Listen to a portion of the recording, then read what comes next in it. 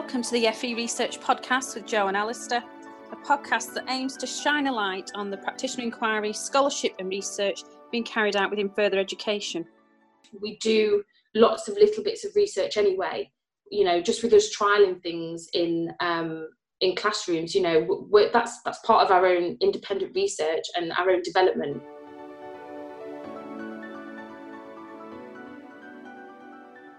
Hello and welcome to the FE Research Podcast. My name is Jo Fletcher-Saxon and my partner in crime, Alistair Smith. Hello, Jo. Hello, how are you? Yeah, good. Good, okay. And today, with us on the podcast, it's the one and only Holly Barnes. Hi! Hello. Thank you for having me. I'm so excited to be here. It's great to have you.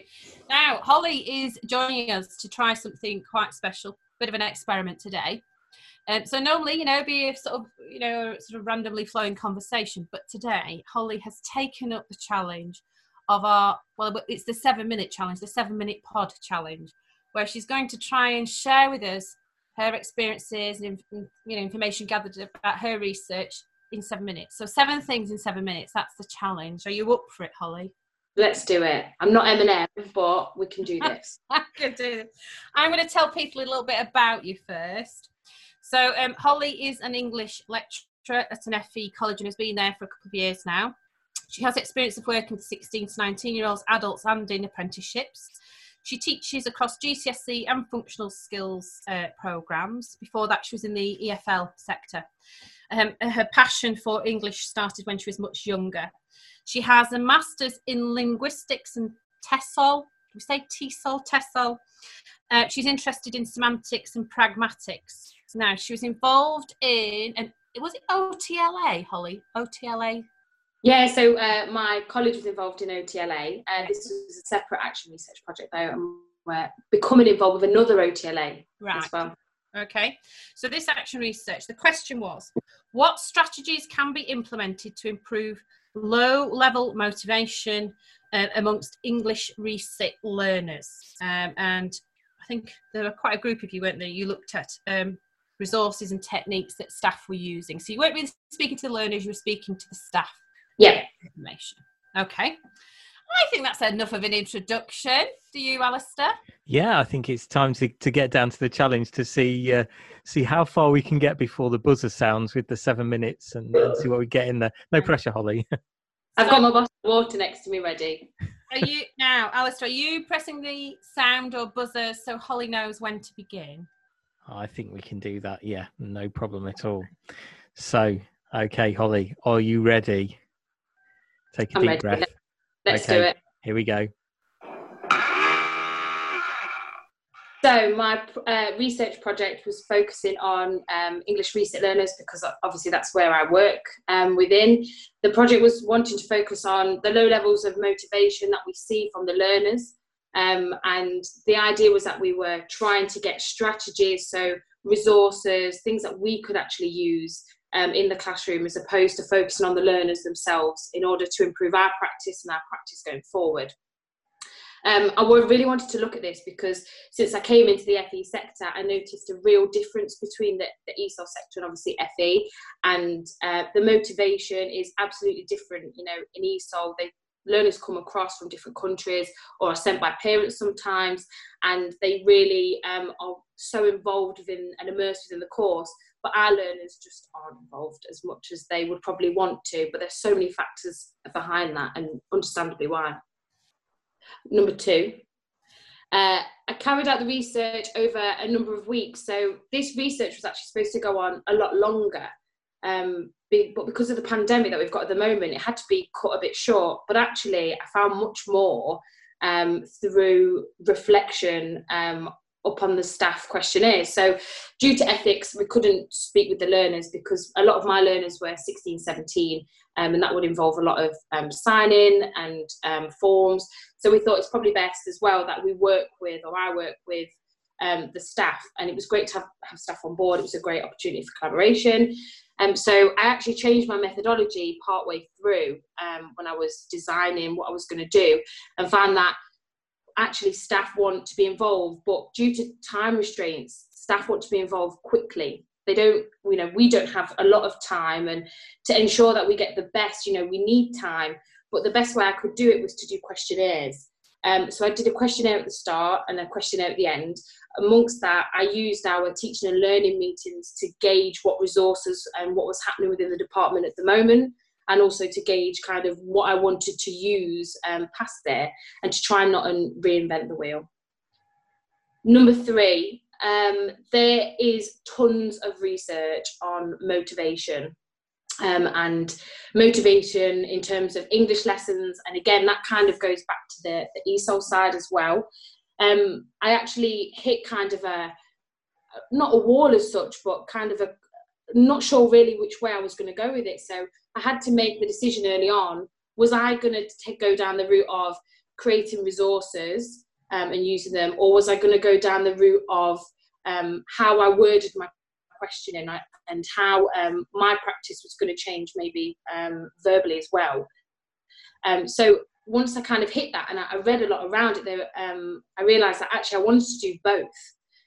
It was a small scale project, so to get the best out of it, I had to do both. Therefore, that's why I said strategies overall.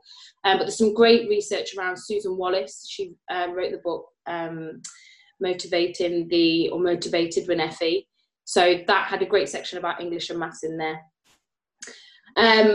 So there was some number 4, there was some quite conclusive themes in there, and I think sometimes it's quite difficult with your colleagues, because when you're doing research, they have the tendency to want it to go a certain way for you, I think. But I was very lucky in the fact that my colleagues were very honest, and I'm a very honest person, people might probably say.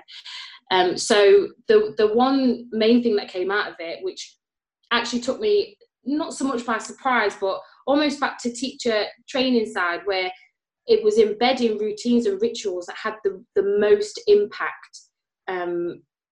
That was a key theme, really. Everything, all the resources that we used were great, and people enjoyed them, and were using them for planning. But actually, the most difficult thing to embed such late on in the year was the routine of something simple like coats and bags to the side is something that we looked at doing, and staff had real. Almost like it became like a war between learners and staff, because it was, you know, sometimes things happen, don't we? Timetables change and bits and bobs. But yeah, number 5. So I think there are lots of positives about teacher research. Personally, I love research myself. I think it really gives you a chance to look at something in depth that we might not necessarily look at. In particular, you know, something that I was talking to Joe about yesterday, we start with something and we narrow and we narrow and we narrow and we narrow. And it also made me think as well how, as teachers, we don't give ourselves enough time to trial things. So we might trial it with a class and we think, that doesn't work, okay, I've got to change it. But we don't give it enough time to grow and develop and shape. And therefore, I think with research, we have that time, and we have a supported and constructive environment to do that in when we work with the right people. Number 6, why is teacher research important? I think it's all to do with developing. If I don't want to quote Joe, but if who, then who? You know, who's actually going to do that? We have to take ownership of what we do, and education is constantly developing. You know, where we are now is completely different to where we were only 5 years ago, if not 10 years ago. Especially in my department within English, doing research when I was at school, we didn't have that option. That wasn't a key thing to do. So I think it's really important for us as a sector and the education industry to keep looking for opportunities to move forward.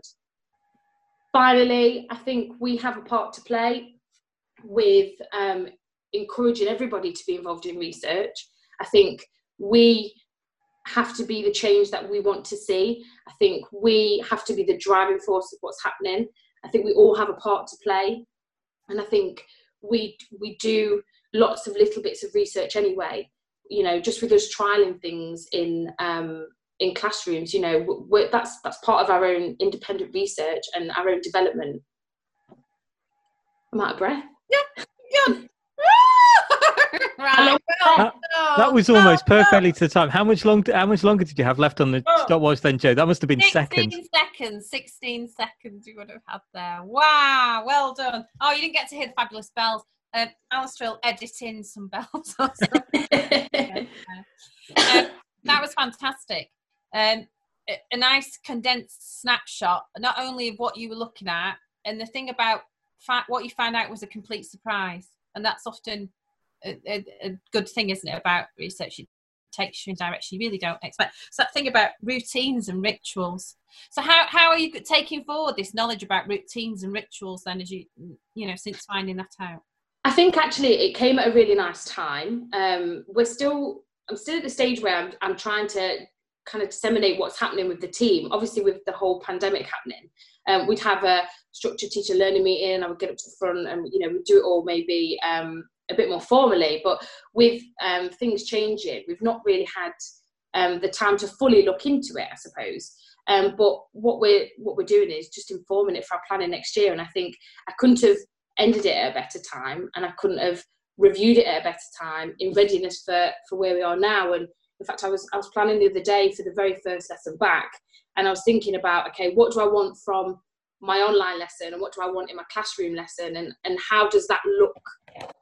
How do they look together, and what kind of routines and rituals can I bring into my online session? And there's that kind of idea of online etiquette, should cameras on, cameras off, microphones on, microphones off, can you hear me, all that kind of stuff, and how a start of a lesson is going to look online. So it's all become actually quite perfectly timed. Yeah. So in many ways, that little pocket of action research was the beginning.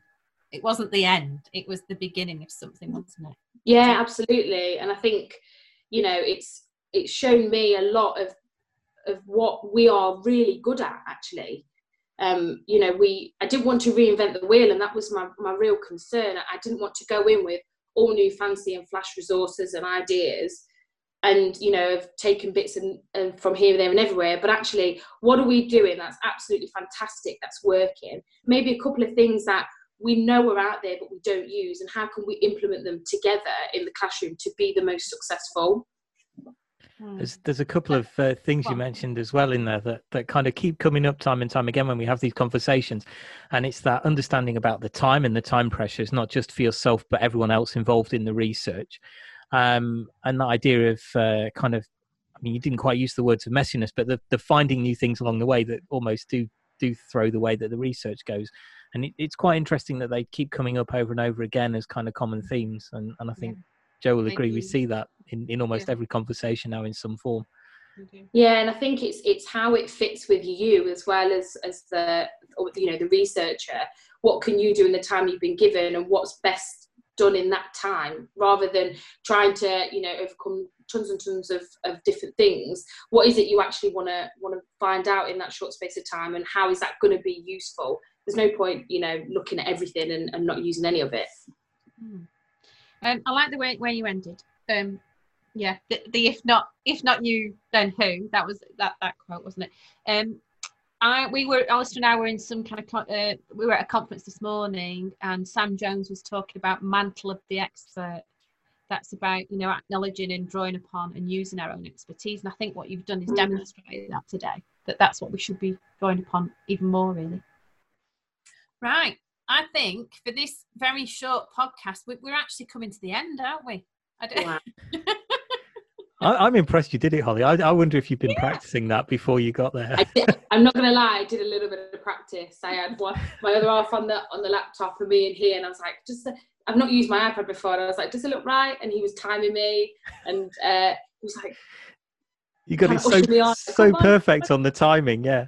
You absolutely nailed it. Now I think you now deserve those Lotus Biscoff cream biscuits that your fiance has bought. Absolutely, and I think you should make me dinner for it being, so wonderful as well. I'll give that, really, can we? Totally. Thank you so much. We're going to say our goodbyes now before we press stop record. You don't need to disappear straight away. Just let's say goodbye in front of the microphones. Yes. So thank you very much, Holly Barnes. Thank you very much. Thanks, guys. Thank you for stepping up to the challenge. You've been listening to the FE Research Podcast. You can follow the conversations on Twitter using the hashtag FE Research Podcast. Thanks for listening, and hopefully you can join us again soon.